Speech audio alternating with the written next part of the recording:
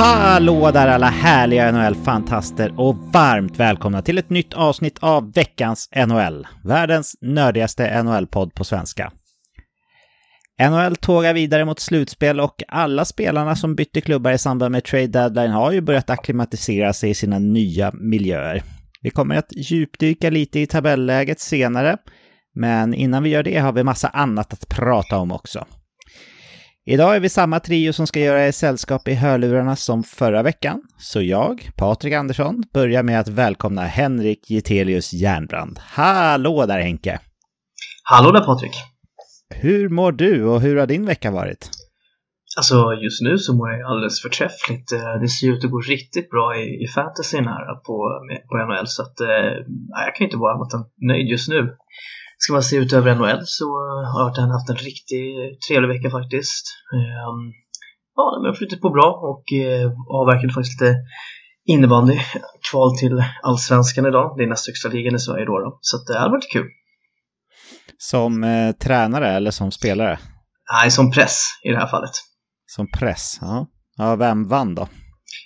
Det gjorde Tyresö då. De mötte Hässelby. Så att det här var det var en spännande match. Helt klart, mellan två riktigt bra lag. Höll du på Tyresö eller? Eller det är ju neutral såklart. Ja, men lite mer på Tyresö. Jag har en gammal spelare som spelar i Tyresö som det är riktigt kul att det går bra för. Och hans pappa gick bort här för några år sedan och var en av de som var med och startade vår blogg som sen blev podd då. Så att man har lite extra öga till honom helt enkelt. Allting ska gå bra för honom. Så att jag hedrar på honom i alla fall. Ja, härligt. Det gav ju resultat också. Han gjorde första målet så att... Ja, du ser. Snyggt. Vi får väl också säga varmt välkommen till David Kvicklund. Hallå där David! Hallå där Patrik! Hur mår du och hur har din vecka varit? Ja, men jag mår bra. Jag har väl börjat komma över det. Vi pratade lite innan här off-air om Leksands slutspelsdebacle. Så att det har väl börjat lägga sig lite, men det var ju lite smärtsamt i början av veckan här nu. Men nu är jag väl på benen då, mentalt kan vi säga. Ja, hur lång tid tog det då? 2 dagar? Ja, något sånt där. Det ruvade lite i hjärnan när jag tänkte på det liksom. Men nu har det lagt sig liksom. Så att, nej, nu får jag gå vidare. Det är bara att bryta ihop och komma igen som det så fint heter. Life goes on. Exakt. Ja, någonting annat spektakulärt som har hänt? Nej, inte så mycket mer än att vår dotter här har börjat gå mer och mer, vilket ju är kul. Så att det är ju en härligt framsteg i livet, bokstavligt talat för henne, så att det vill glädjas mig åt. Vi får se om du säger samma sak snart, när hon börjar springa. Nej, det är väl det. Då blir det andra bullar kanske. Är ni såna här föräldrar som har liksom säkrat alla hyllor i tahöjd från typ glasföremål och grejer, eller tänker ni att sånt där inte lär de sig ändå? Nej, men det är lite säkrat är det sen en tid tillbaka. Hon har ju stått upp ganska länge och sådär, så att, och rafsat ner grejer, så att där känner vi oss hyfsat luttrade och har riggat liksom. Men ja, vi får se när de kanske kutar runt lite mer också. Ja. Ja, men grymt. Ja, men det är roligt när de börjar gå tycker jag. Men jag tänker så här att vi har lite NHL att prata om också, så vi kastar oss in i veckans innehåll som brukligt, och ja, vi gör väl som vi brukar då, och börjar med snabba puckar. Carolina har redan tappat en tilltänkt målspruta i Max Pacioretty. Nu har laget drabbats av ytterligare en målskyttesmäll. Andrei Sveshnikov missar resten av säsongen efter att ha illa knät i veckan. Ett tungt avbräck för Kane som ju hungrar efter en ordentlig slutspelsframgång. Och på tal om skador, Colorados finska succé Arturi Lekkonen, som med sina 49 poäng har sin bästa NHL-säsong någonsin, åkte på en mid-body injury, eller ja, ett brutet finger i matchen mot Montreal för cirka en vecka sedan. Det står klart att Lekkonen behöver opereras och kommer därför missa 4 till 6 veckor, men beräknas vara åter till slutspelet. Och med det så har Colorado fått ytterligare en skada inför sitt race om slutspelsplaceringarna. Ytterligare ett skadebesked har kommit under veckan. I det här fallet drabbade inte ett slutspelslag, men Montreal Canadiens skulle säkert vilja ha med sin 27-åriga forward Christian Dvorak på isen hur som helst. Det kommer dock inte ske förrän nästa säsong, eftersom att Dvorak ska genomgå en säsongsavslutande knäoperation. Han beräknas hur som helst vara tillbaka till spel innan nästa säsong startar. St. Louis alltid lika ilskne målvakt Jordan Binnington har tappat det igen. I veckan var det Minnesotas Ryan Hartman som fick smaka på Binningtons nävar i samband med att han gjorde mål på Blues-målvakten. Det gillade inte Minnesota-laget och inte heller NHLs disciplinnämnd som stänger av surpuppan till målvakt i 2 matcher. Handskarna på. Ja, det var beskedet som Quebec Major Junior Hockey League, eller som de flesta är vana vid att höra som QMJHL, har tagit ett historiskt beslut. Efter år där flertal slagsmål utbrutit under matcherna i juniorligan, som dessutom är den som har mest utvisningsminuter på grund av detta fenomen, ser nu QMJHL ut att bli första ligan som helt förbjuder slagsmål. Beslutet har tagits efter att ligans medlemsförsamling den 23 februari gett ligan i uppdrag att driva igenom beslutet. Inför säsongen 2023-2024 kommer med andra ord slagsmål inte vara tillåtet. Men hur den här regeln ska användas eller eventuella påföljder är ännu inte helt satt. Patrik, vad säger du om den här utvecklingen? Handskarna på helt enkelt från och med nu. Ja, alltså det är ju inte tillåtet med slagsmål på i andra ligor heller, utan det blir ju någon slags bestraffning. Men det är helt rätt väg att gå och fokusera på spelet på isen än att ha en massa slagsmål som dessutom kan ge bestående men i form av hjärnskador och sådär. Så helt rätt tycker jag.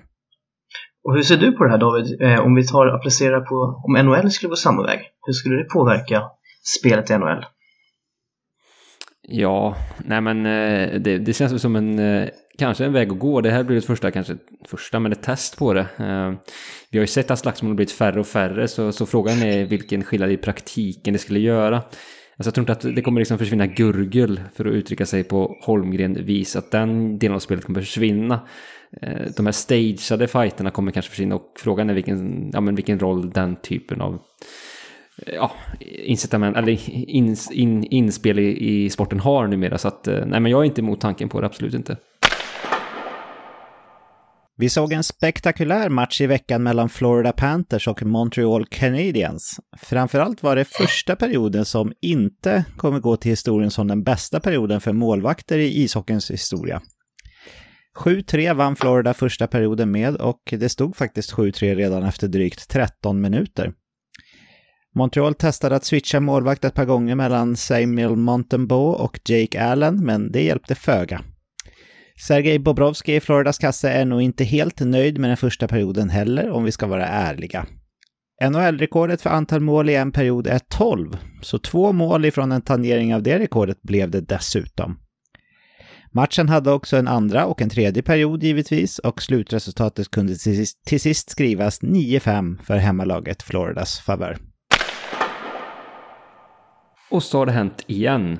En NHL-spelare har vägrat att delta i NHLs HBTQI-engagemang. Just var det Ivan Provorov, och i lördags var det dags igen då San Joses målvakt James Reimer vägrade bära uppvärmningströjan med regnbågsinslag med hänvisning till sin kristna tro.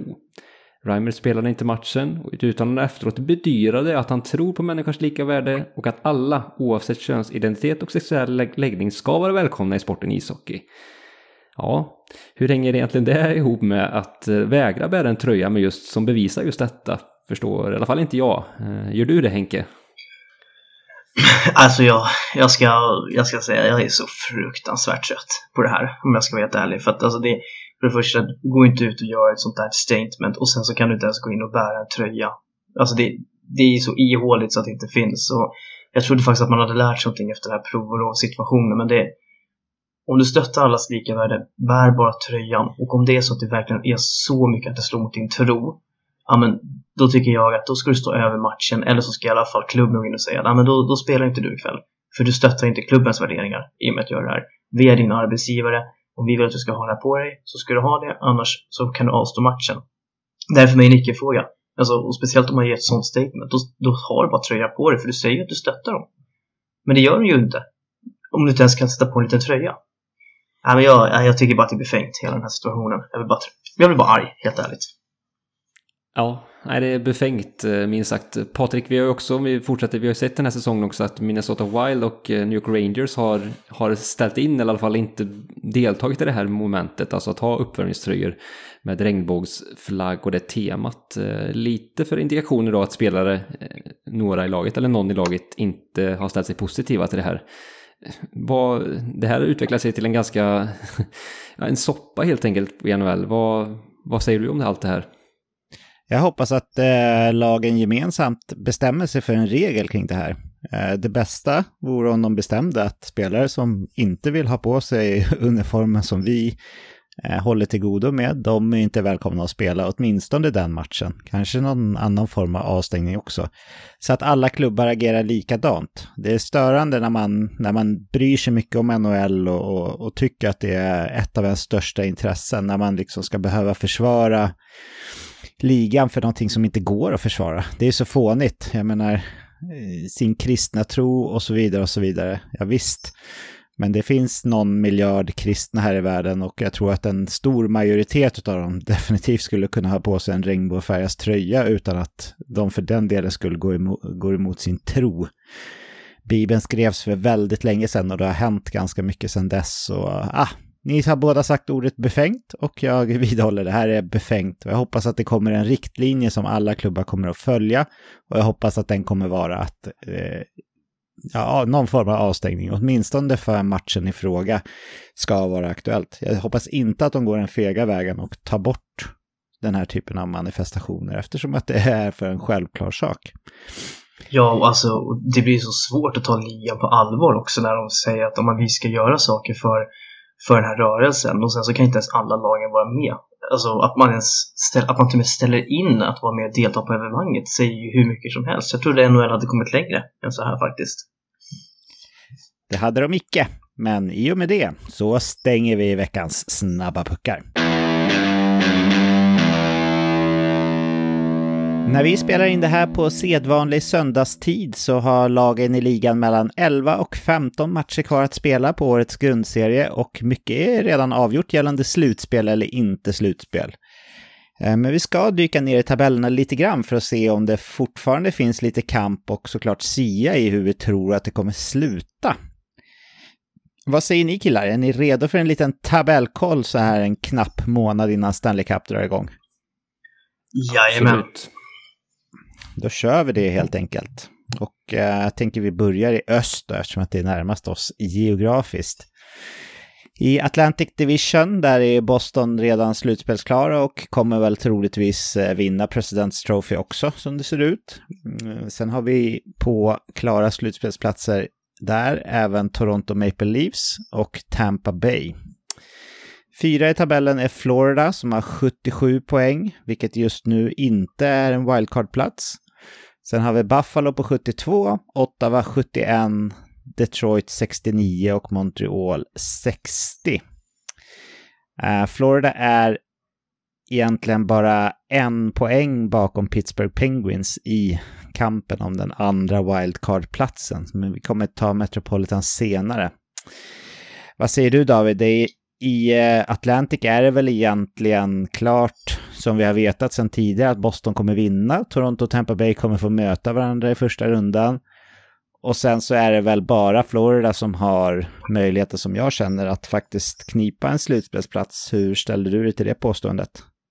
Nej, men jag instämmer i det. Alltså Buffalo hade man ju lite hopp om för någon månad sedan eller så, men sen har de ju fallit av rejält. Läcker som ett såll.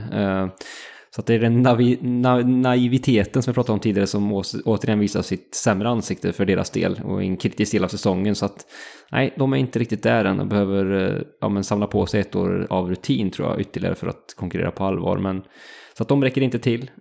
Florida har ju tuggat igång lite grann ändå måste vi säga på slutet.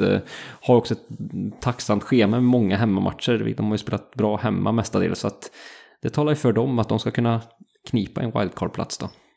Mm.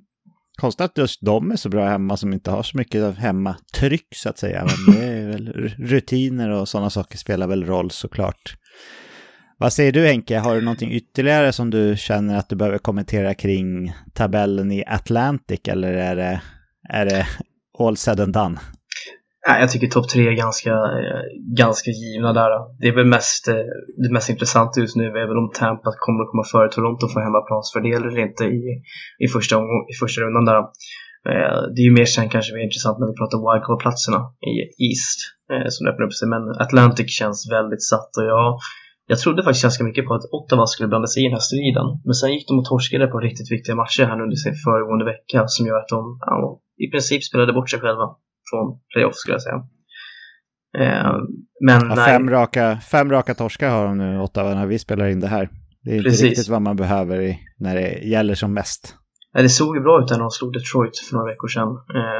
2 raka eller vad det var för något. Och då var de verkligen på gång. Men 5 raka torsk, då är det bye-bye playoff vid den här tiden på året. God natt, Ottawa. Om vi kikar på Metropolitan då. Vi hörde ju att de hade problem med skador, Carolina Hurricanes. Men de leder ändå sin division. Och kommer ju definitivt gå till slutspel utan sina kanske 2 vassaste målskyttar då. Dock New Jersey Devils är 2 och New York Rangers är 3. Här är det väl inte lika klart kanske att det blir just Devils mot Rangers i första rundan. För det skiljer bara 3 poäng mellan New Jersey Devils och Carolina Hurricanes. Men Devils har inte varit stekheta här på slutet heller. Så en trolig första matchup kommer ändå faktiskt vara Devils mot Rangers här. Sen har vi då New York Islanders som har en wildcard-plats med 80 poäng. Vi har Pittsburgh som har en wildcard-plats på 78 poäng. Och sen så har vi Washington på 73, Philadelphia på 62 och Columbus på 49 som vi nog kan räkna bort. Jag påstår här att Florida kampar med New York Islanders och Pittsburgh där 2 av lagen kommer ta wildcard-plats och 1 kommer inte göra det. Här har ju New York Islanders fördelen att de har flest poäng just nu, 80, mot Pittsburghs 78 och Floridas 77. Men kollar vi lite grann på antal matcher kvar så har både Florida och Pittsburgh 2 matcher fler kvar att spela än New York Islanders. Så där är ju fördel de övriga 2. Henke, vilket utav de här 3 lagen kommer att missa en wildcard-plats tror du? Jag var ganska säker på att det skulle bli New York Islanders här faktiskt. Men nu har vi faktiskt 2 raka vinster här och in en bra trend igen. Men jag måste ändå tro på det jag känt tidigare här nu de senaste månaderna. Och det är här att New York Islanders kommer att missa slutspel. Jag tycker att man ser väldigt ojämna ut i. Jag tycker faktiskt inte att spetsen är så pass bra. Jag tycker man lever väldigt mycket på Sorokin i målet. Sen det ser tafatt ut. Och jag tror att om Pittsburgh bara kommer igång här nu igen så kommer de att kliva om. Och jag tror att Florida är för bra för att inte göra det också i nuläget. Och speciellt om de ändå har bra mycket hemmamatcher som kommer och slipper resorna så tror jag att de kommer att varva igång också. Framförallt så börjar deras målskytte komma igång rejält nu. Ska man se på Metropolitan i toppen där så tror jag faktiskt att New Jersey kommer att vinna den här serien. Jag tror de kliver om Carolina för jag tror att den där skalan på Svechnikov kommer att vara jobbig för dem. De hade ju redan Pacioretty på skadelistan och tappat sin, jag vill tro ändå, bästa målskytt egentligen. Men vi får se om Martin Necas kan kliva fram och vara ännu bättre nu. Ja, inte verkar det vara Puljujärvi som får det där genombrottet som så många har trott och väntat och längtat efter i alla fall. Men kan man inte få ett genombrott om man spelar med McDavid eller Draisaitl? Alltså jag ser inte hur man ska komma igång Carolina då. Nej, det var väl den här kopplingen till gamla JVM-tiden och det där när han spelar med Sebastian Aho, men jag hör dig och håller med dig där, Henke, helt klart. David, Henke tror kanske att det blir New York Islanders som får dra det kortaste strået här i slutändan. Det man har som tiebreaker i NHL regulation and overtime wins. Där är det faktiskt New York Islanders som har en fördel gentemot Pittsburgh och Florida när vi spelar in det här. De har 36 regulation and overtime wins medan både Pittsburgh och Florida har 33. Men jag tycker det är svårt att räkna ut ett av de här lagen. Det känns som man skulle vilja ha in alla till slutspel, men det kommer inte bli så. Vilket av de här 3 tror du missar? Tror du också Islanders eller har du någon annan tanke? Ja, men det är tufft alltså, men Jag gillar inte det jag ser just nu från Pittsburgh. Tyvärr, jag är frågande till deras spel just nu. Hade ju riktigt platt match här och torskade stort här om natten mot Rangers här. Och varit väldigt svaja på slutet. Jag gillade inte vad de gjorde på trade deadline heller, som jag varit inne på tidigare. Ganska dålig form, så att nej, det känns fel att säga att de ska missa slutspel, för ja, man vill ju se Malkin och Crosby i ett slutspel, och de har ju de topparna de har, men det är ett ålderstiget lag och jag tycker att det ser trött ut här och var faktiskt. Så att jag säger faktiskt att Pittsburgh kommer bränna slutspelet, vilket smärtar lite grann eftersom man vill se som sagt Crosby och Malkin i ett slutspel, men så blir det i min bok den här gången. Ja, alltså en del talar ju ändå för det. De har 3 raka förluster när vi spelar in det här, och som sagt riktigt dålig insats mot New York Rangers i veckan. Så jag vet inte, jag är nog lite inne på ditt spår där, David, även fast jag har för mig att jag tippade Pittsburgh ganska högt upp i tabellen, kanske 2 eller 3, jag kommer inte ihåg, men jag tippade dem definitivt i slutspel inför säsongen. Men som det känns nu så känns det som att Florida har liksom tuggat igång. De gör mycket mål igen, som de gjorde förra säsongen, och de vinner mycket matcher. Jag tror att Florida är det laget som jag känner mig mest säker på ska gå till slutspel utav de här. Sen kommer det stå mellan Islanders och Pittsburgh om den sista wildcard-platsen som jag ser det. Och jag håller nog kanske en knapp fördel för New York Islanders här faktiskt. Även fast det inte är ett lag som jag riktigt går igång på. Utan det är mer formen och hur det har sett ut under veckan här som format mig till att det känns så. Så ska jag göra någon slags ranking av de här 3 så tror jag Florida störst chans, Islanders näst störst och Pittsburgh minst chans att gå till slutspel i form av wildcard-plats. Ingen av de här kommer att ta sig upp på en topp 3-plats i sina divisioner, utan det är wildcard-platserna vi pratar om helt enkelt. Vad säger du om min ordning där, Henke, med Florida 1, Islanders 2 och Pittsburgh 3 i gissningstabellen? Nej, men alltså den är ju såklart fullt rimlig. Alltså det kan mycket väl bli så. Och det är väl det som är det svåra med Pittsburgh och New York Islanders. De är lite svängiga.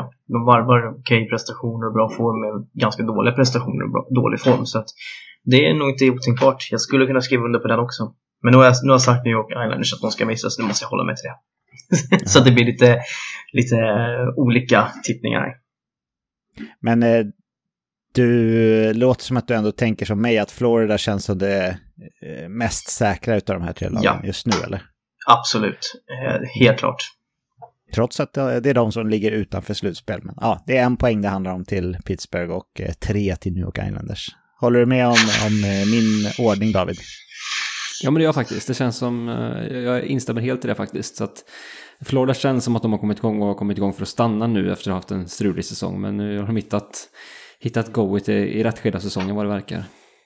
Ja, verkligen. Vi hoppar in på West då och börjar kika på Central. Där är det Dallas som har ledningen just nu med 89 poäng. Sen har vi Colorado och Minnesota, båda på 86 på de 2 platserna bakom. Och sen så har vi Winnipeg Jets F4 med 81 poäng, vilket är gott nog för wildcard just nu. Nashville kommer därefter med 76, dock 3 matcher färre spelade än Winnipeg.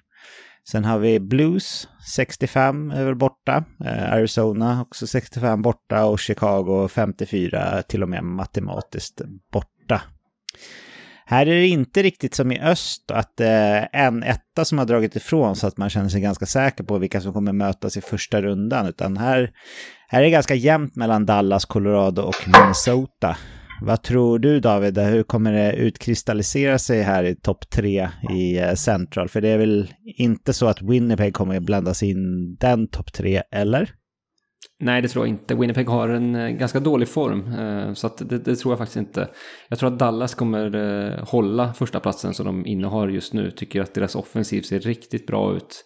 Har en bra bredd har man fått i år igen, som man haft kanske för x antal säsonger sedan, och en bra spets kombinerat med bra målvaktsspel. Nej, de ser komplett ut för min del. Colorado har ju kommit igång rejält också, men ja, skador som stör. Det har verkligen varit skadefylld säsong för deras del, så att stör, och därför tror jag att de kommer komma 2. Minnesota får nöja sig med 3:e platsen, tror jag. Ja, och då om det blir som du tror då, David, då kommer det bli Colorado och Minnesota i så fall i första rundan. Det tycker jag ju känns som en munsbit för Colorado faktiskt, håller du med? Ja, det gör det ju. Vi får se vilket Caprizo kommer tillbaka och vilket mode han är i.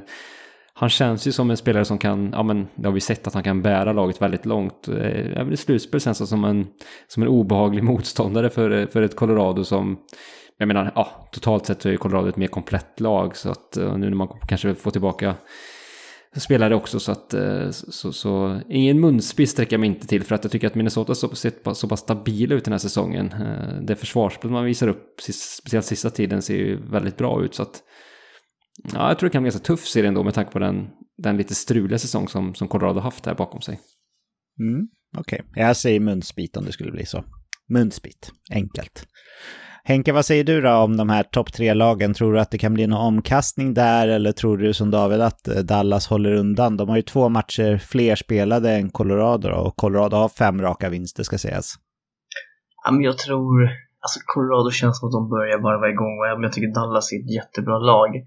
Så alltså, för några veckor sedan så skulle jag sagt Dallas 1 alla dagar i veckan, men jag är osäker nu. Alltså, med den formen Colorado är och hur deras produktion har sett ut, så speciellt när Cale McCarr verkligen har vaknat till liv ordentligt den här säsongen. Han kliver in när det börjar vanka slutspel. Så att, jag tror faktiskt att Colorado kommer att kliva om Dallas i slutändan. De där 2 matcherna de har till god, och de kommer att, de blir viktiga. Och Minnesota kommer ta 3:e platsen ändå. Det känns inte som att Winnipeg är i stånd att ta ikapp, även fast de vann senast här nu och bröt en dyster trend. Men nej, det känns som att Minnesota är för tajta defensivt för att torska så många matcher som behövs för att Winnipeg ska kunna gå om. Som faktiskt de måste vinna sin också. Ja, det var en viktig seger för Winnipeg i veckan här mot just Nashville. Men vi kan dyka in i just wildcard-racet lite mer när vi har gått igenom Pacific, och det ska vi göra nu. Där har vi, när vi spelar in det här, 2 lag på 90 poäng i toppen av tabellen. Det är Vegas och Los Angeles Kings, där Vegas har 1 match mindre spelad också. Sen har vi Edmonton på en 3:e plats här med 86 poäng. Sen har vi Seattle utanför topp 3 på 83 poäng, vilket är första wildcard-platsen just nu. Calgary har halkat efter lite grann, 77 poäng. Vancouver borta med 65, Anaheim borta med 56 och San Jose är till och med matematiskt borta med sina 52. Om vi börjar med topp 3 här, Henke. 1. Vem tror du kommer att kamma hem Pacific Division när 82 matcher är spelade? Och 2. Vilka lag tror du kommer komma 2 och 3? Nej, men jag tror, nu torskade ju Vegas senaste matchen här, men har ju faktiskt börjat komma igång och fått produktion faktiskt från flera kedjor också. Och det är väl egentligen målvaktsspelet som är lite frågetecknet där, men Quick har ju varit bra, och Peturka när han väl har fått kommit in har ändå gjort det bra också. Så att jag tror att det ändå blir Vegas som kommer att vinna Pacific till slut.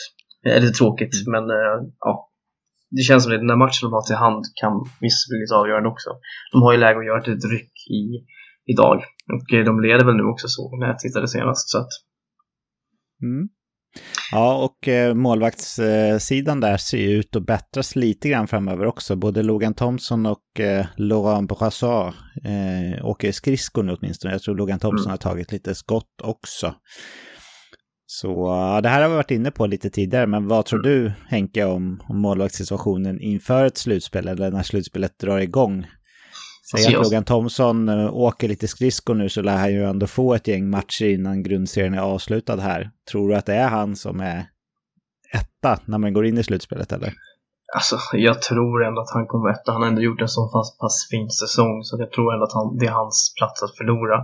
Och går man in med Logan Thompson och Jonathan Quick i ett slutspel, så tycker jag ändå att jag tror att man är ganska nöjd som Vegas supporter med det också. Jag menar, Quick har ju all sin rutin, och det är väl perfekt mentor för Logan Thompson, tänker jag också. Så att jag gillar faktiskt det matchparten då, måste jag faktiskt säga. Men det ska bli kul att se. David, Henke tror Vegas kammar hem tabellen här med Kings och Edmonton på platserna bakom, vilket skulle betyda att just de två kommer att få möta varandra då. Håller du med om den topp 3? Ja, men jag tror också att Vegas vinner divisionen. Lite tråkigt att säga samma, men jag tror det. De känns som de mest stabila av de här 3 lagen, tycker jag. Jag tycker de andra 2 blandar och ger lite mer. Så att jag sätter Vegas som 1 faktiskt också. Mm. Ja, men de är faktiskt formstarka alla de här 3. Väldigt jämna om man kollar de senaste 10 matcherna. Det är 7 vinster och 3 förluster på alla 3 om man kollar de senaste 10 matcherna. Och Kings har bara en av de 3 förlusterna under ordinarie tid dessutom. Men jag köper vad ni säger. Det finns ingen möjlighet, tror du, David, för Seattle att krävla sig upp och passera ett av lagen för att ta en topp 3-plats, eller? Möjligheten finns, det gör det, men jag tror inte det. De förlorade ju en match här mot Edmonton när vi spelade in det här natten till söndag. Vilket ju var lite viktigt för dem, eller mindre viktigt att de förlorade den matchen då, får vi säga. Så att där hade de kunnat knappa in lite, det gjorde de inte. Jag tycker också att de har ju gått tillbaka lite grann nu senaste veckorna, månaden här, så att medan Edmonton har gått i lite annan riktning. Så att nej, jag tror de får tufft faktiskt. Mm. Ja, avdelning oviktig förlust kanske då. Ja, exakt. Men om vi hoppar in på wildcard-racet här, så är det ju just Seattle som har förarsätet med 83 poäng och 69 matcher. Sen har vi då Winnipeg Jets, har 81 poäng, 2 färre och 70 matcher. Alltså en match mer spelad än Seattle. Sen är det väl, förvisso Calgary har 77 poäng, så det är bara 4 poäng bakom Winnipeg. Men ingen jättebra form, och de har också 70 matcher spelare, så av den anledningen så räknar jag nästan Nashville som den största utmanaren till Seattle och Winnipeg om den här andra eller den ena av de här 2 wildcard-platserna. De har 76 poäng, så de är 5 bakom Winnipeg och 7 bakom Seattle. Men de har färskt antal matcher spelare. De har bara 67 när vi spelar in det här på söndagskvällen. Så 3 matcher färre än Winnipeg och 2 matcher färre än Seattle. Så ja, jag säger att det är mellan de här 3. Vi kanske inte ska glömma bort Calgary heller. Winnipeg, Seattle, Nashville, Calgary. David, hur tror du att det här kommer att sortera ut sig när 82 matcher är spelade? Nej, men det är osannolikt att Nashville, att vi nämner dem ens i det här sammanhanget med tanke på den försäljningsrokad man gjorde inför trade deadline här, där man skeppade några spelare. Sen dess har man ju verkligen tagit sats och fart helt plötsligt från ingenstans, känns som, när man ju räknade ut dem totalt. Nu tror jag att nu när de börjar få lite känning och att de har spelat så avslappnat, tror jag kan ha bidragit till att det har gått så pass bra. Nu när man börjar få lite känning och kanske hopp någonstans, då tror jag att det infinner sig en liten, inte stress, men att man har någonting att förlora helt enkelt, och att då kommer man falla av igen, tror jag. Så att jag tror att vi kan räkna bort Nashville. Man förlorade också mot Winnipeg här i en ganska viktig match nyligen. Det var ju en sträckmatch. Så att jag tror Nashville, det man räknar bort, de är för tunna också. Jag ser inte att det laget ska kunna konkurrera med slutspelsplats egentligen, som de har ställt på benen just nu. Så att de räknar vi bort, och tror att Seattle kommer ligga på wildcard, och lika så Winnipeg också. Så att det får du från mig där. Mm. Håller du med om att Calgary, trots att de är 1 poäng före Nashville, inte är det största hotet mot de här 2 nuvarande wildcard-lagen ändå? Ja, nej, men Calgary är ju också, på tal om upp och ner, känns ju de verkligen som franchise den här säsongen som kännetecknas allra mest av det egentligen. Jag blir inte riktigt klok på dem. Ibland känns det som hur bra som helst, och sen nästa match så lägger de riktiga ägg.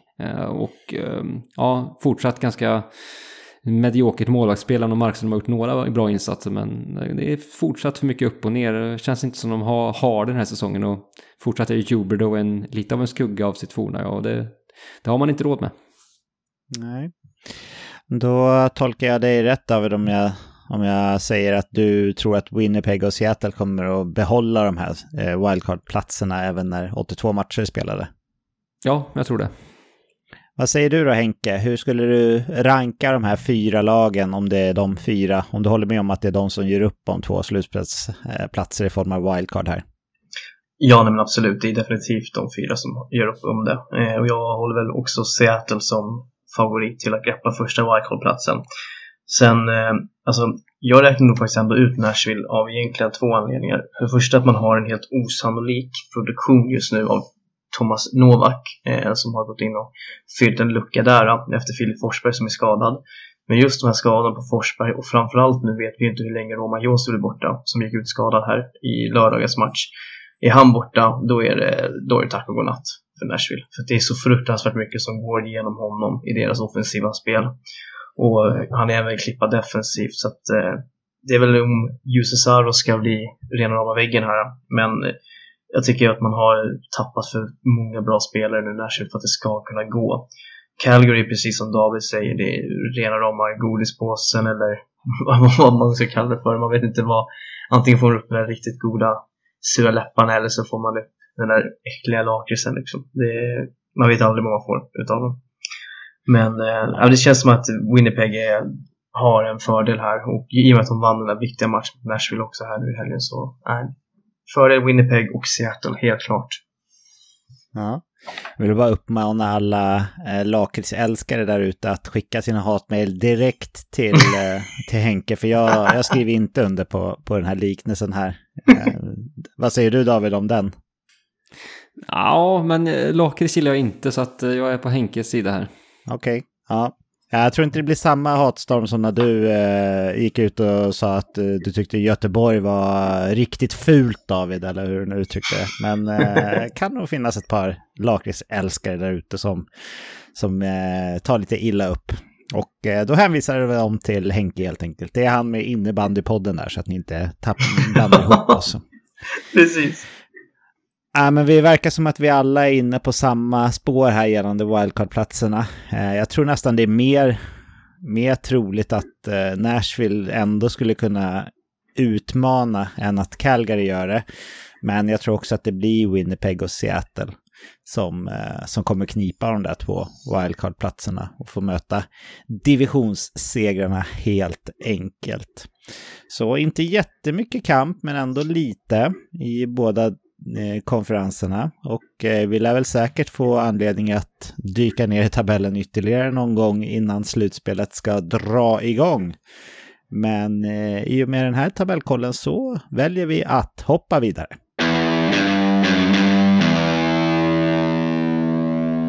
Då är vi framme vid den delen av avsnittet när vi stannar upp lite och reflekterar kring sånt som vi har gått och funderat på veckan som har gått.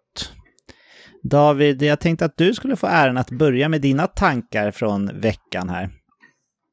Ja, vad trevligt. Nej, men jag satt och faktiskt tittade på NHL natten till söndag, eller var det kvällen mot söndag får man säga, eller lördagskvällen kanske för att uttrycka det korrekt, och då satt jag mig ner och tittade på Edmonton mot Seattle, och vad jag tänkte på förhand så blev det också nämligen en väldigt målrik tillställning.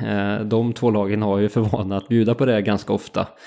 Till slut blev det 6-4 till Edmonton den matchen. Och Edmonton gick segrande ur den striden, och vi berörde ju dem som hastigast nyligen i vår tabellkoll här. Och de producerar ju mål i väldigt stora mängder, och framförallt genom Connor McDavid såklart den här säsongen, som är ju helt otrolig. Det har vi berört många gånger och det är ju självklart, men man kan inte träffa givet, men det är fantastiskt vilken säsong han gör. Men när jag såg den här matchen kände jag försvarsspelet. Nu släpper man förvisso bara 4, men det är löjligt tycker jag vilka stora chanser man släpper till, och man ger verkligen Stuart Skinner i det här fallet väldigt lite hjälp. Jag skulle inte vara bekväm med det här försvarsspelet som Edmonton visar upp den här säsongen. Man släpper då faktiskt in mest mål av de slutspelsjagande lagen och de som ligger på slutspelsplats i väst just nu. Ganska bred marginal dessutom. Patrik, förra säsongen så var det försvarsspelet som till stor del fällde Edmonton i slutspelet, och man klagade mycket på Mike Smith och hans roll och hans väldigt ojämna insatser. Han stod på huvudet i ena matchen och släppte in ägg den andra matchen, men den här säsongen har det sett lite likadant ut, och kan man verkligen bara beskylla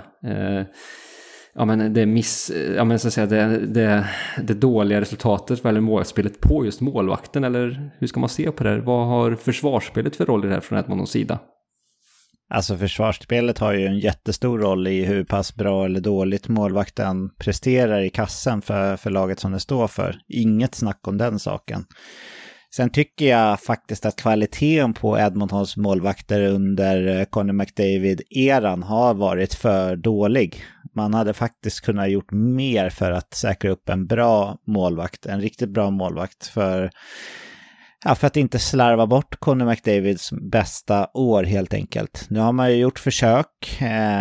Kanske Jack Campbell är det mest seriösa försöket på pappret i alla fall inför den här säsongen, och det började ju riktigt dåligt. Sen så har det blivit lite bättre ändå från hans sida.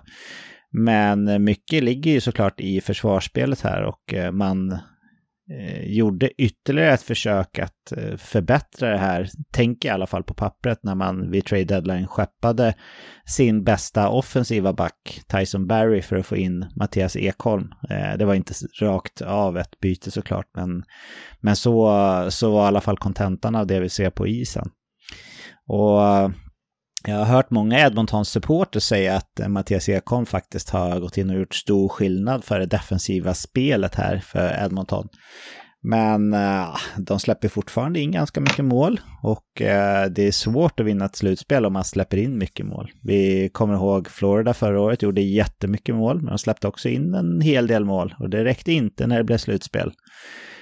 Vi kommer ihåg Dallas galna period när de gjorde hur mycket mål som helst i grundserien, men de släppte också in en hel del, och det räckte inte långt när det vankade slutspel. Så Edmonton har ett problem här som är reellt, och ska man gå långt i slutspel så krävs det att man inte släpper till 4 mål per match. Liksom. Det räcker inte, även om man har Conor McDavid och Leon Draisaitl med flera på isen. Jag är orolig för deras skull. Jag känner mig inte säker på om det är Stuart Skinner eller Jack Campbell som ska ratta skutan heller när vi kliver in. Jag tycker det är 2 ganska mediokra målvakter sett till spelet den här säsongen. Och oroad är jag också i alla fall. Ja, nej, men då är det på min sida också, för det oroade just jag också. Patrik berörde lite grann här, Henke, men målvaktssituationen och målvaktsvalet. Nu har man gått lite mer med Skinner igen här mot slutet. Han har gjort det okej ibland, men vissa sämre insatser, och matchen jag såg så släppte han 1 mål som man definitivt skulle haft. Sen ibland några skapliga räddningar också, ska sägas. Men hur ska Woodcroft resonera där? Är det Skinner man ska inleda slutspelet med, eller är det den lite mer beprövade Campbell som man ska ställa i kassen när allt ställt på sin spets? Ja, till att börja med så ska jag faktiskt rekommendera för de som vill lyssna lite närmare på Jay Woodcroft och han som ledare, så kan man lyssna på 42 Thoughts där han är som intervju. Jätteintressant intervju, så det kan jag rekommendera. Men åter till din fråga, David. Jag tycker absolut att det är Stuart Skinners position att förlora. Sen vet vi ju hur det är i NHL, att det är lite svågerpolitik där utifrån vad man har för lönekuvert. Sen är det ju så här, precis som du säger, jag såg också den här matchen, och alltså Edmontons försvarsspel, det är verkligen bedrövligt. Och det är som man brukar säga, Patrik var inne på det. En bra offensiv vinner matchen, men en bra defensiv som vinner mästerskap. Och jag tror verkligen att det kommer stämma i Edmontons fall. Och jag tror att han rullar med den målet som är het. Det är så det har sett ut under säsongen. När Jack Campbell har gjort ett par bra matcher eller ett par bra matcher, då får han mycket mer förtroende. Och när han börjar bli dålig igen, så får Stuart Skinner chansen att ta tillbaka den första rollen. Men jag tycker ändå att Stuart Skinner har varit en bättre av de 2 i år och förtjänar egentligen att få starta slutspelet. Men om de inte förbättrar sitt försvarsspel så känns det hugget så stucket i ärlighetens namn. Ja, nej, men jag instämmer helt i det. Det känns som att försvarsspelet, det finns mycket att göra där. Patrik, om vi tittar på backsidan, nu var inne på Ekholm där de har fått in, och jag tyckte den här matchen, jag såg att han gjorde det bra, riktigt bra till och med, och var en riktig klippa som man behöver vara. Men i övrigt då, är det här en backsida som är tillräckligt bra helt enkelt för att de ska kunna vinna Stanley Cup helt enkelt, rent av? Alltså jag tycker väl egentligen, om man kollar på deras backsida på pappret, så är den ganska bra. De har Mattias Ekholm och fler Darnell Nurse som är väldigt bra som tvåvägsbackar eller defensiva backar. Man har fokuserat här på att förbättra defensiven, tycker jag. Sen hur mycket de har lyckats eller inte med det är väl svårt att säga då. Brett Kulak hade väldigt fina defensiva siffror förra året, så jag förstår att man signar ett nytt kontrakt med honom. Men i år så har det inte sett riktigt lika bra ut. Cody Ceci, den är väl sådär kanske. Men en frisk och hel, på många sätt och vis så önskar jag att det vore så. Men det är ju inte så. Men en frisk och hel Oskar Klebom tror jag faktiskt hade kunnat gjort en del skillnad i det här laget. För han har ändå sin absoluta styrka i det defensiva spelet. Även fast han innan Tyson Barry-tiden och användes i offensiva situationer också. Men det är en what if som helt enkelt inte är aktuell med tanke på Kleboms skadebekymmer och hans mående då. Så att tyvärr för deras håll. Jag tycker att på pappret att man saknar den där givna första backen i offensiva situationer. Men det verkar inte spela någon roll, för Edmonton gör ändå så pass mycket i mål. Så räknar man bort det så tycker jag att de borde ha en backsida som ska kunna vara tillräckligt bra för att gå hela vägen. Men jag tycker inte att det de visar på isen väger upp till vad de borde då.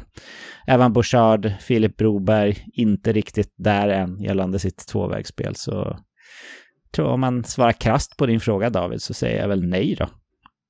Nej, men jag håller med där också. Jag är också skeptisk faktiskt. Och Henke, Darnell Nurse, över 9 miljoner på honom. Enligt mig en av NHLs lite mer överskattade backar faktiskt sett till lönekuvert. Vad säger du om hans spel och prestationssätt eller kontraktet han faktiskt har? Alltså, hur kunde man ge honom så mycket pengar där då? Alltså, visst att han alltid varit en bra bärsback, men alltså, vi snackar om en back som tjänar likt de största backarna i ligan. Alltså levererar ju inte efter det. Visst, så kanske man kan prata om Edmontons behov, att man behöver ju ha en riktigt stabil defensiv back. Men tydligen så hjälper ju inte ens det. För att så bra har han inte varit defensiv heller. Så att, jag håller helt och hållet med dig att utifrån hans lönekuvert och det man ska förvänta sig av, så är han absolut en av NHLs mest överskattade backar alla dagar i veckan. Ja, men det är ord och inga visor från Henke där och med de orden får vi säga. Avslutningsvis, hur långt tror ni att Edmonton går det här slutspelet? Patrik, om du får börja, vart tar det stopp eller hur långt bär det? Alltså om vi nu tror att Vegas vinner divisionen så lär de nog ställas mot Los Angeles Kings i en första runda. Och där håller jag Edmonton som knapp favorit, men inte stor favorit. Verkligen inte stor favorit. Så jag säger att de kan nog ta sig en runda, men sen tror jag det blir tufft ändå. Om det nu blir Vegas då, som står för motståndet i nästa runda, vilket är relativt troligt. Och även om de skulle lyckas spöa Vegas så kommer de få möta troligtvis ett Colorado eller ett Dallas i konferensfinal. Och där ser jag inte att de räcker till mot något av de två lagen. Så 1 eller 2 runder som mest tror jag att de kommer ta sig. Henke, vad kontrar du med? Nej, men jag håller väl med att jag ser en så knapp favorit på Los Angeles, och vi kommer ihåg förra året. Los Angeles var ju extremt nära på slut. Edmonton, då tycker jag Kings är ett bättre lag i år också. Så att det blir en spännande matchserie om det blir de två. Och sen blir ju antagligen mot Vegas de får gå upp. Och jag håller med Patrik där. Jag tror att de kan få det svårt, men inte omöjligt. Men sen tar det definitivt stopp i en eventuell konferensfinal. Både Colorado och Dallas är så mycket starkare. Ja, vi får se helt enkelt vad den här våren kommer att leda till för Edmontons del. Det återstår att se. Vad tror du då, David? Hur långt tror du att de kan ta sig? Ja, nej, jag tror som ni. Jag tror inte det bär så himla långt faktiskt. Och det känns ju så här, på ett vis känns det ju väldigt konstigt att säga det med tanke på att man har de 2 spelarna man har. Det borde ju kunna bära längre, tycker jag, med tanke på hur otroliga de är den här säsongen. Men jag tror inte heller det gör det. Jag tror faktiskt att man kan ryka redan mot Los Angeles då i en potentiell första matchup. Men så jag är ganska skeptisk faktiskt, sett till också hur deras försvarsspel faktiskt ser ut. Jag tror inte att det kommer hålla faktiskt när det vankas slutspel. Nej. Ett litet bekymmer för Edmontons del då, om det här inte håller, det är att deras ledande backar har ju faktiskt kontrakt kommande säsonger, även fortsättningsvis. Nurse har ett långt kontrakt, Ekholm har många år kvar, Ceesay har flera år kvar, Kulak har flera år kvar. Det är ju de som är de rutinerade stommen i den här backkedjan eller backuppställningen. Även Bouchard, visst, det finns utvecklingspotential i honom, men han är lite smyggammal med sina 23 ändå, så han är inte purung. Han kan nog bli bättre, men jag tror inte att han kan bli så mycket bättre att han gör skillnaden mellan att vi snackar om att man eventuellt åker ut mot Kings i en första runda till att bli en allvarlig Stanley Cup-utmanare. Filip Broberg, ytterligare något år yngre, men ja, den där toppbacken som man hoppades på att han skulle bli när han draftades känns det inte som att han kan bli. Så ja, det är en knivig situation här. Om det här inte räcker till i år så finns det inte jättemycket som tyder på att det ska räcka till kommande år heller. Är det en oro som är befogad, David, om vi bara ska sy ihop Edmonton-säcken med det? Jo, men det tycker jag. Jag får se vad man kan hitta på free agent-marknaden om man kan plocka upp någonting där. Men utifrån, man har ju bundit upp mycket kapital som du säger. Så att, och Nurse-kontraktet, jag instämmer Henke där. Nej, det är inte bedrövligt. Det skulle man bara försöka göra sig av med faktiskt. Sett att man skulle kanske få in andra spelare för andra pengar. För att just, få en större bredd också på backsidan. Så att det kan bita dem i arslet faktiskt. Ja, vi får se. Om jag ska hoppa vidare till vad jag har gått och tänkt på här i veckan så... Ja, vi har ju redan pratat mycket om Stanley Cup och jag har ju precis som många andra redan börjat se fram emot och längta efter just det, Stanley Cup alltså. Och det jag har gått och tänkt på i veckan är att jag tycker att det känns ganska unikt med läget som det är nu, där lagen i öst är de som generellt har satsat allra hårdast. Visst finns det bra lag i väst också, men om man kollar på till exempel bettingsidor så är de flesta av de stora favoriterna alla i öst. 6 av de 7 lagen med lägst odds att vinna Stanley Cup återfinns alla i öst. Det är bara Colorado som slår sig in där, vilket men jag tror att det är relativt unikt ändå. Vi såg ju en period där Stanley Cup-vinnarna oftast var från väst. Tidigare under lönecaps-eran här med Chicago och Kings storhetstider. Men just att det är så här brett där de flesta lagen verkligen är från den ena konferensen, även om man kollar på oddsmakarnas predictions också. Det känns lite speciellt ändå. Och även om vi kollar på trade deadline-perioden så var det ju även där lagen i öst som satsade hårdast för att förbättra sina lag. Så jag har ett par olika frågor kopplat till det här som jag tänkte bolla med er killar. Och om jag börjar med att fråga dig, Henke. Håller du med mig om att det känns lite speciellt med det här läget vi har i år där konkurrensen ser ut att vara markant tuffare i ena konferensen?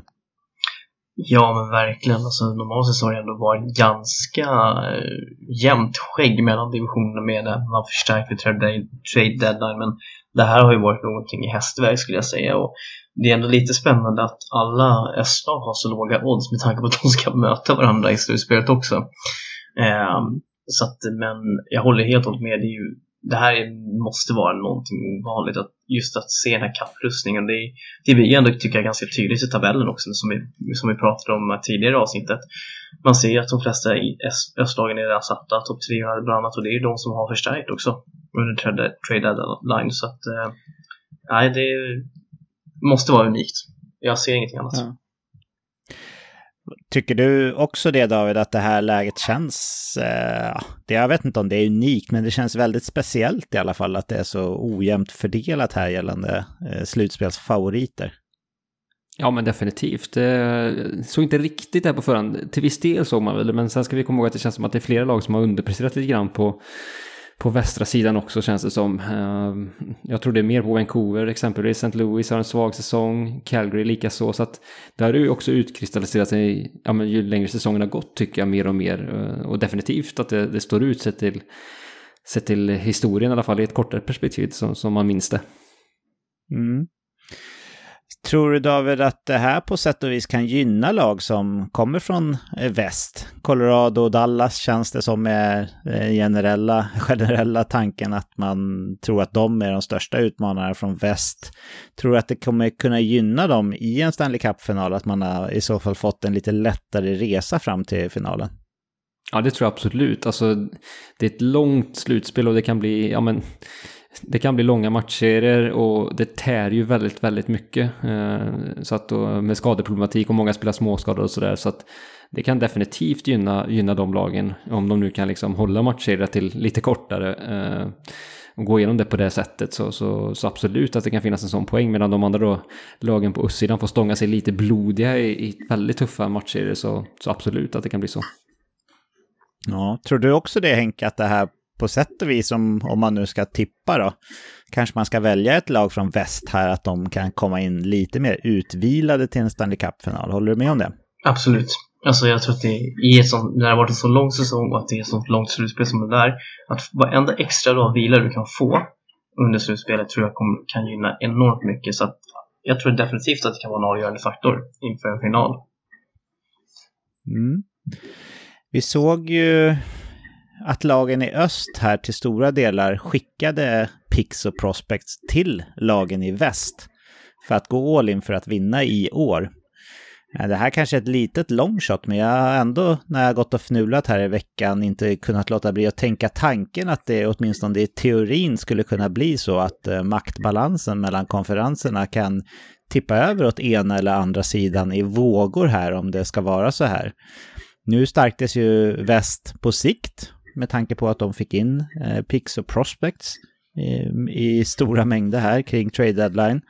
Och öst stärktes ju nu här och nu i och med att man bytte till sig spelare som går in och presterar direkt då.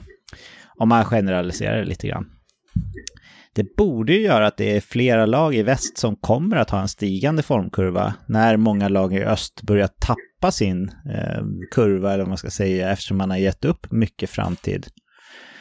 Henke, tror du att det skulle kunna bli så att maktbalansen mellan konferenserna kommer gå lite i vågor här framöver med startskott i det vi har sett i år, eller tänker jag lite för mycket när jag kommer fram till det?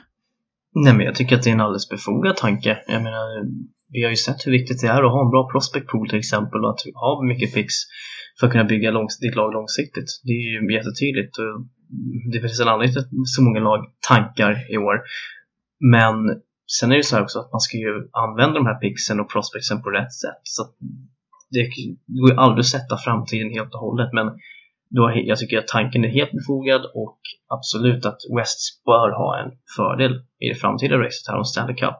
Och sen tänker jag så här också att jag är lite förvånad dock över den här kapprustningen i East på ett sätt också. För just för att när man ser, man borde kanske, om man tänker långsiktigt, borde inte fler av lagen kanske se, men okej, vi behöver inte förstärka i år, det kommer inte vara vårt år ändå, låt konkurrenterna liksom få utarma sin framtid. Jag tänker som, det känns som att Buffalo till exempel var ett sånt lag som ändå satt ganska lugnt i båten och fortsätter jobba på med sitt.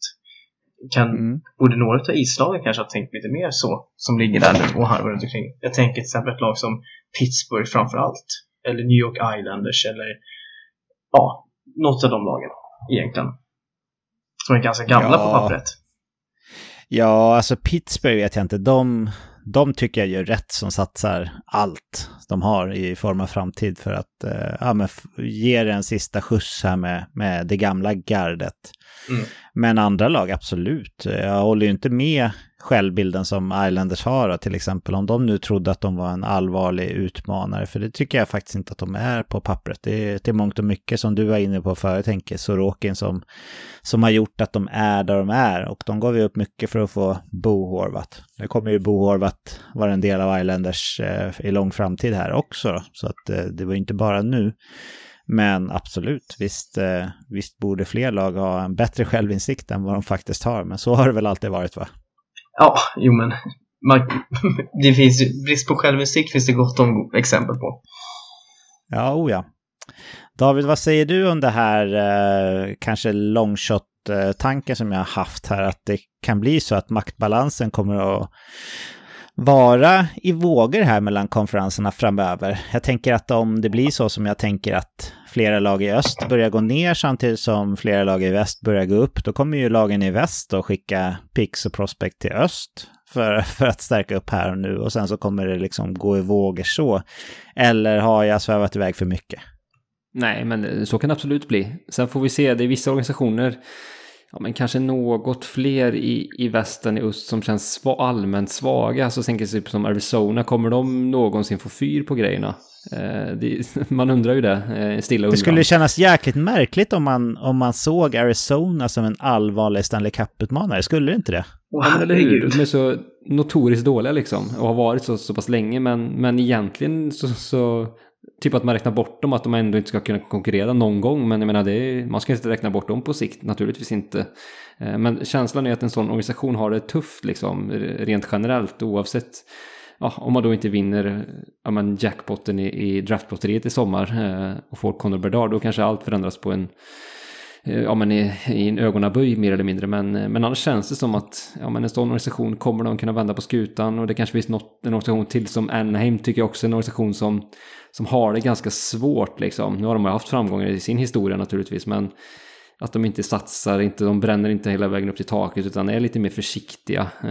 Så att det talar väl för eller mot den teorin då, möjligen att Öst kanske skulle i så fall bibehålla sin status som vi har just nu, men till viss del kommer det definitivt gå i vågor, som du är inne på, Patrik. Jag tror det är något på spåren, definitivt. Mm. Du menar att om Connor Bedard skulle gå till Arizona så kommer de prenumerera på Stanley Cup-titlar på samma sätt som Edmonton har gjort efter de fick in Connor McDavid där? Touché. Nej, så är det. Det är inte helt givet. Såklart inte, bara för att få in en generational talent, men det är klart att det kan göra lite skillnad ändå. Apropå Arizona, bara sticka in med det. De har ju faktiskt en otroligt intressant talang som säkert skulle kunna börja ta lite plats nästa år. I Logan Cooley, som de draftade i år. Han har ju varit fruktansvärt bra i år för University of Minnesota, som faktiskt är ett av landets bästa. Och har gjort 52 poäng på 35 matcher och var ju fruktansvärt bra också för USA i JVM. Så att där har de ju, det är ju deras framtida första center. Så att jag tror ändå att de är ganska nöjda där. Så att kan de få in till exempel en riktigt bra draftback till exempel, eller prospectback här nu i draften, så tror jag att om de kan behålla spelarna så Arizona kanske har något bra på gång där. Men vet, sjukt att säga.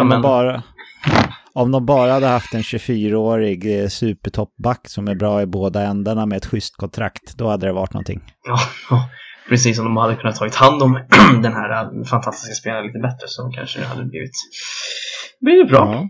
Alltså egentligen Arizona har ju haft ändå ett okej lag att bygga på, men det är dåliga beslut.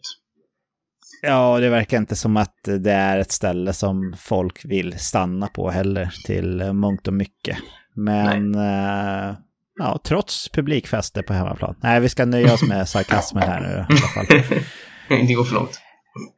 Henke, vad har du gått och funderat på i veckan? Ja, det är faktiskt 2 lag i West som jag har funderat lite extra på. Det ena laget är faktiskt Minnesota Wild. Jag tänkte jag sparade den här efter vi hade pratat tabellerna där. Men de fick ju sin superstjärna Kirill Kaprizov skada där, och många blev ju direkt oroade för hur det här skulle påverka Minnesotas offensiva spel. Vi vet att deras starkaste signalement har ju faktiskt varit defensiva strukturen, där de har varit både Filip Gustafsson och Marc-André Fleury har varit bra på slutet. Speciellt Gustafsson. Nu har väl Fleury tagit tillbaka den där pinnen lite. Men framförallt så offensiven har ju ändå verkligen fortsatt fungera efter Kirill Kaprizov här. Jag menar en spelare som Ryan Hartman har till exempel börjat hitta fjolårsformen här igen. Matt Bold har verkligen tagit stora kliv och kanske faktiskt är lagets bästa offensiva spelare just nu. Zuccarello fortsätter göra det han ska. Timmy Klingberg har börjat komma igång offensivt nu också. Men hur ser ni på Minnesota om vi pratar om det första laget då? Vad är det som... Många trodde ju verkligen att Kaprizov var den som skulle dra hela loket, men de verkar ju ändå lösa det här bra just nu. Ja du, jag tror att de har skaffat sig en tillräckligt bra position för att kunna ta sig till slutspelet, men jag har ju hävdat med en dåres envishet här att man kan inte vinna Stanley Cup om man inte har åtminstone en riktig toppcenter, och det har de inte. De har ingen riktigt bra center. Marco Rossi skulle definitivt kunna bli en sån på sikt, och det är väl bra i så fall, men de är inte där nu. Så för mig är liksom Minnesota, de är ett snäpp upp mot vad de var innan. Innan var de ett sån här mellanmjölkslag som ibland gick till slutspel, ibland inte, och därmed aldrig fick bra draftval och så vidare. Nu är de, tycker jag, lite mer ett stabilt slutspelslag, men inte i mina ögon en allvarlig utmanare. då krävs det att man får in åtminstone en toppcenter. Och där är inte Marco Rossi än. Så för min del så de har skaffat sig tillräckligt bra förutsättningar för att ta sig till slutspelet även utan Kaprizov här. Men de kommer inte vara att räkna med. Det tror jag inte. David, om vi tittar lite på Minnesotas kontraktssituation här då, så har ju både Mats Zuccarello och Ryan Hartman utgående kontrakt. De har alltså kontrakt en säsong till har de, och sen har de utgående. Tror du att de börjar spela upp sig nu för att få lite större kontrakt eller för att förlänga för Zuccarello då, sin NHL-session? För att jag tänker, nu har ju båda klivit fram trots att Kaprizov inte har varit med, för han var en stor del i deras succé förra året. Är det, du vill visa att vi klarar det här utan honom? Ja, men lite grann så kan det säkert vara så. Och under en kortare tidsperiod, alltså ett kortare tidsspann, så kan jag se att det är ganska vanligt att lag då liksom kan hålla det flytande för att man går lite samman i gruppen och liksom man knyter näven lite grann. Men över tid så tror jag de hade haft svårt. Nu kommer ju Kaprizov komma tillbaka glädjande nog till slutspelet där. Men, och kanske tidigare än så. Men ja, alltså en viss tid så funkar det, men över tid så hade de inte grejat det så här bra. Om Kaprizov var borta exempelvis hela säsongen så hade de fått det otroligt tufft, tror jag. För så mycket betyder han. Så att det är en sak att liksom hålla det igång några veckor liksom. Och de har ju ett väldigt stabilt system som nu är på Henke. Och kunna luta sig tillbaka till det. Och också ha men få lite en tillfällig boost, att man får en större roll och sådär. Men över tid tror jag inte de hade grejat det så pass bra. Naturligtvis, det är såklart ett understatement med tanke på vilken duktig spelare Kaprizov är. Men det är ändå värt att betona att det hade blivit svårt helt enkelt. Men jag tänker, innan vi lämnar Minnesota här, Phil Gustafsson har ju utgående kontrakt här också. Tror du att han skriver på ett nytt kontrakt med Minnesota, eller kommer de att vilja satsa på Jesper Wallstedt nästa säsong? Vad tror du där? Ja, den är spännande. Alltså, efter den här säsongen han gjort så svårt att se att de bara låter han gå vidare i livet. Utan jag tror man hittar en lösning där Wallstedt kanske får stå på tillväxt lite grann till. Sen är det klart, han har ju ett högt värde nu, Gustafsson, men som sagt, utgående kontrakt. Nej, jag tror att man hittar en förlängning där. Sen får vi se hur den förlängningen ser ut också naturligtvis, men sen målvaktsmarknaden och kontrakten till målvakten har ju blivit lite mer beskedliga också, ska vi komma ihåg, sista tiden. Och han har inget jättestort arbetsprov att visa upp, så att jag tror ändå att man kan få honom till en okej peng på en förlängning. Spännande. Om vi tittar på det andra laget, så då går vi ner till den andra änden av tabellen. Jag ska läsa upp den här centerlinjen här för er. Första center, Filip Kurashev. Andra center, Jason Dickinson. Tredje center, Mackenzie Entwistle. Fjärde center, Johar Kaira. Det här är alltså Chicagos topp 4 centrar just nu. Och Chicago är just nu ett av NHLs hetaste lag i 5-mot-5-spel. De har absolut ingen produktion i powerplay överhuvudtaget. Men det ser ut nu som att Chicago faktiskt inte kommer komma sist i NHL, så som det ser ut just nu. Hur är det ens möjligt att Chicago med de här spelarna och det här centerdjupet ens har en chans i matcher? Det man kan se mycket på statistiken och som många analytiker tittar på, det är hur otroligt starka de är mot de bättre lagen. Till exempel de slog Boston med 6-3 här senast. De är ett av de lagen i NHL som tar mest vinster i tredje perioderna. Hur är det ens möjligt att Chicago ska kunna göra det här då? Hur ser ni på Chicagos avslutningar? Kommer de att komma sist, eller har de gjort tillräckligt för att faktiskt missa topp 3-picket här? För att det man ska säga är ju att kommer du sist i NHL så är du garanterad ett topp 3-pick. Kommer du till exempel näst sist eller tredje sist, så är inte alls det lika stor garanti. Är det så att Chicago kommer missa att få ett topp 3-pick här? Vad tror du, Patrik? Det är ju en ganska hård kamp här mellan Columbus, Chicago och San Jose om sista platsen, där Columbus har tagit taktpinnen, helt klart. Nu när vi spelar in det här på söndagskvällen så är det oavgjort mellan Vegas och Columbus. Så har du tur där, Henke, som håller på Chicago, så kanske Columbus roffar åt sig en eller några pinnar i den där matchen. Men jag tror nog ändå att det kan bli så att Columbus kommer att komma sist. Fast jag tycker att Chicago har det sämsta laget på pappret, helt klart. San Jose Sharks har ju faktiskt också färre poäng än vad Chicago har. med Erik Karlsson, Thomas Hertel och någon till så tycker jag ändå att det finns kvaliteter där. Columbus har ju också kvaliteter, Bundjen, Patrik Laine, Johnny Gaudreau.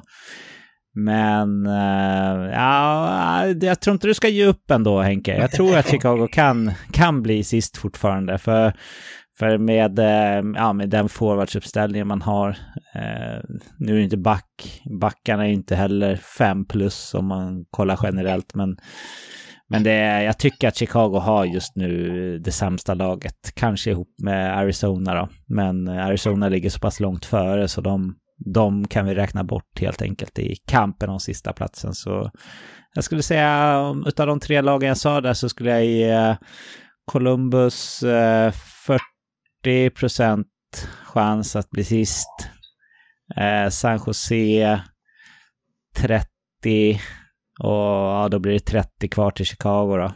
Kanske lite mer på Columbus, men någonstans där i alla fall. Om jag vänder mig till dig, David, då. Chicagos fjärde kedja med Boris Katchouk, Juha Kaira och Joey Anderson är ju faktiskt en av NHLs hetaste kedjor nu, sjukt nog, och spelar faktiskt näst mest i matcherna. Alltså vi pratar om fjärde kedja med typ bara en AHL-spelare. Tror du att det är så att Chicago spelar så competitive hockey, som man kallar det för, mot de stora lagen framförallt, just för att det här är spelare som har oftast 1-årskontrakt och som vill hävda sig och kanske spela för sitt nästa kontrakt? Är det tillräckligt för att de ska kunna vara så konkurrensmässiga som de ändå har varit? Ja, till viss del är det definitivt det. Sen tror jag också att det handlar lite om en omedveten underskattning, eller kanske medveten från motståndarlagen, alltså att man går ner sig några procent, alltså som exempelvis då Boston häromkvällen. Jag menar, de hade en off-day liksom, och ja, då förlorar de en sån match. Alltså så, det är ändå professionella hockeyspelare vi snackar om här. Visst, man kan tycka att det är icke-namn på den här nivån. Det är det ju också. Men hockey är en lagsport, handlar ganska mycket om inställning. Och tappar man några procent, ja, det räcker för att man ska förlora en enstaka match, alltså en enskild match. Då är det också, kommer ner lite till slumpen och sådär, och framförallt då inställning. Så att det är det här Chicago-laget visat. Och jag menar, Nashville är ett likadant exempel egentligen, fast på en lite högre platå i tabellen. Ja, men man har tappat många spelare, man kan spela avslappnat, och det är samma här. Man kan spela avslappnat, ingen förväntar sig någonting, och det är samma Arizona som går bra nu. Spelar avslappnat och ja, man tar segrar. Så att inställning och man säger mental, jag ska inte säga hälsa för något helt annat, men liksom mental känsla, om vi säger så, det betyder väldigt mycket. Hur tror du att bottenstriden slutar då i NHL? För det är sjukt, men bottenstriden är ju minst lika intressant i år nästan som toppstriden, utifrån förutsättningarna som finns på ett kommande draft. Ja, verkligen. Men jag tror faktiskt att Chicago kommer gå ner sig lite nu sista matcherna här, och att man kommer hamna sist, till glädje för dig då, Henke. Jag tror att det är till glädje för att de hamnar sist. Det här är ju absurt också att man pratar i de termerna, att det är härligt att komma sist, men det här året känns det lite så. Jag tror att de infriar dina förväntningar. Ja, alltså sen är det så här, alltså det är såklart kul att se Chicago vara liksom konkurrenskraftiga, men tittar man på det är ohållbara siffror. Jag menar, Mrazek hade till exempel 50 högsta räddningsprocent av alla målvakter här nu i februari, och Stalock har ju också spelat långt över sin förmåga. Så att, alltså det är ohållbara siffror för Chicago, för så här är det. De har, precis som du säger, Patrik, det är NHLs överlägset sämsta trupp på pappret just nu, eller lag i alla fall, som om man räknar bort alla skadade spelare. Det ska inte gå, de ska ju börja droppa i tabellen. Men jag tänker, du tog Columbus där som ett exempel. De har ju ändå liksom Jenner och Line och Gaudreau och Emrenski som är skadad, som ändå är riktigt fina spelare. Vad skulle en Connor Bedard göra för Columbus? Ja, alltså det skulle ju göra dem till en allvarlig utmanare med slutspelsplats redan nästa år. Och en kanske allvarlig utmanare om Stanley Cup på 4-5 års sikt, när Bedard börjar komma in i sin riktiga prime offensivt, om vi kollar på statistiskt underlag sådär. Så här och nu skulle det göra störst skillnad för Columbus utav de här lagen, för att de är det laget utav Columbus, Chicago och San Jose som har det bästa truppen på pappret. Så det skulle göra väldigt, väldigt mycket. Skulle Line säkert bli glad också. Ja, jag tror att alla Columbus-spelare skulle bli rätt glada om de fick in Connor Bedard faktiskt och GM Jarmo Kekkeläinen också. Ja, nej men stort tack för det. Det var mina reflektioner för den här veckan. Härligt. David, kände du dig färdig med dina reflektioner också? Ja, jag känner mig tillfreds. Men då avslutar vi veckans reflektioner och hoppar vidare. Ännu en härlig söndagsinspelning är till ända och det kvarstår bara att tacka för oss den här veckan. Och David, jag gissar att du har några uppmaningsord till våra fina lyssnare i vanlig ordning. Ja, men det har jag i vanlig ordning.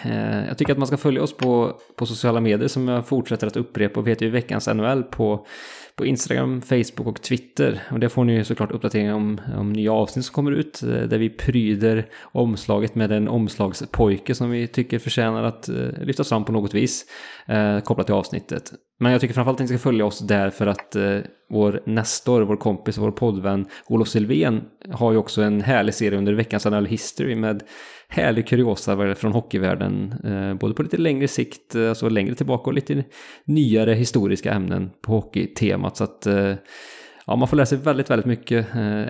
Så att in och följ oss där så får ni mycket hockeygodis för 0 kronor. Ja, men det är väl ett bra pris ändå tycker jag för härlig kuriosa. Henke, har du några roliga planer i veckan som kommer? Nej, inga direkta planer som så. Min fru har APT med sitt jobb på onsdag, så att då blir det en härlig eftermiddag med kidsen. Så att då ska vi hitta på något roligt att göra. Och sen blir det väl lite innebandy här kommande helg, men framförallt så kommer det bli en massa NHL fantasy den här veckan. Alltså, så det blir sömnlösa nätter även den här veckan. Ja, vad skönt. Sova kan man göra när man går i pension, det vet du va? Jajamän. Visserligen sover ju aldrig pensionärerna heller, så det är ju bara en myt det där. Men ja, på pappret i alla fall så har man tiden då. Men då tackar jag killar för en trevlig pratstund som vanligt. Jag ser redan fram emot nästa tillfälle när jag får prata NHL med mina NHL-nördkompisar. Och tusen tack till alla er fina lyssnare också såklart. Våren smyger sig förhoppningsvis närmare och varför inte komplettera garderoben med någonting fint från vår webbshop vet jag. Gå in och kika på veckansnhl.se och klicka hem någonting fint med hög kvalitet därifrån. Det är mitt tips den här veckan. Ha en underbar sådan nu, alltså vecka, och ta tillvara på allt fint som den har att erbjuda. Vi riktar om fokuset mot nästa söndag då vi sedvanligt hörs igen om ingenting oförutsägbart inträffar. Och i och med det killar så finns det faktiskt bara en enda sak kvar för oss att säga den här veckan. Nämligen, hej då! Hej då!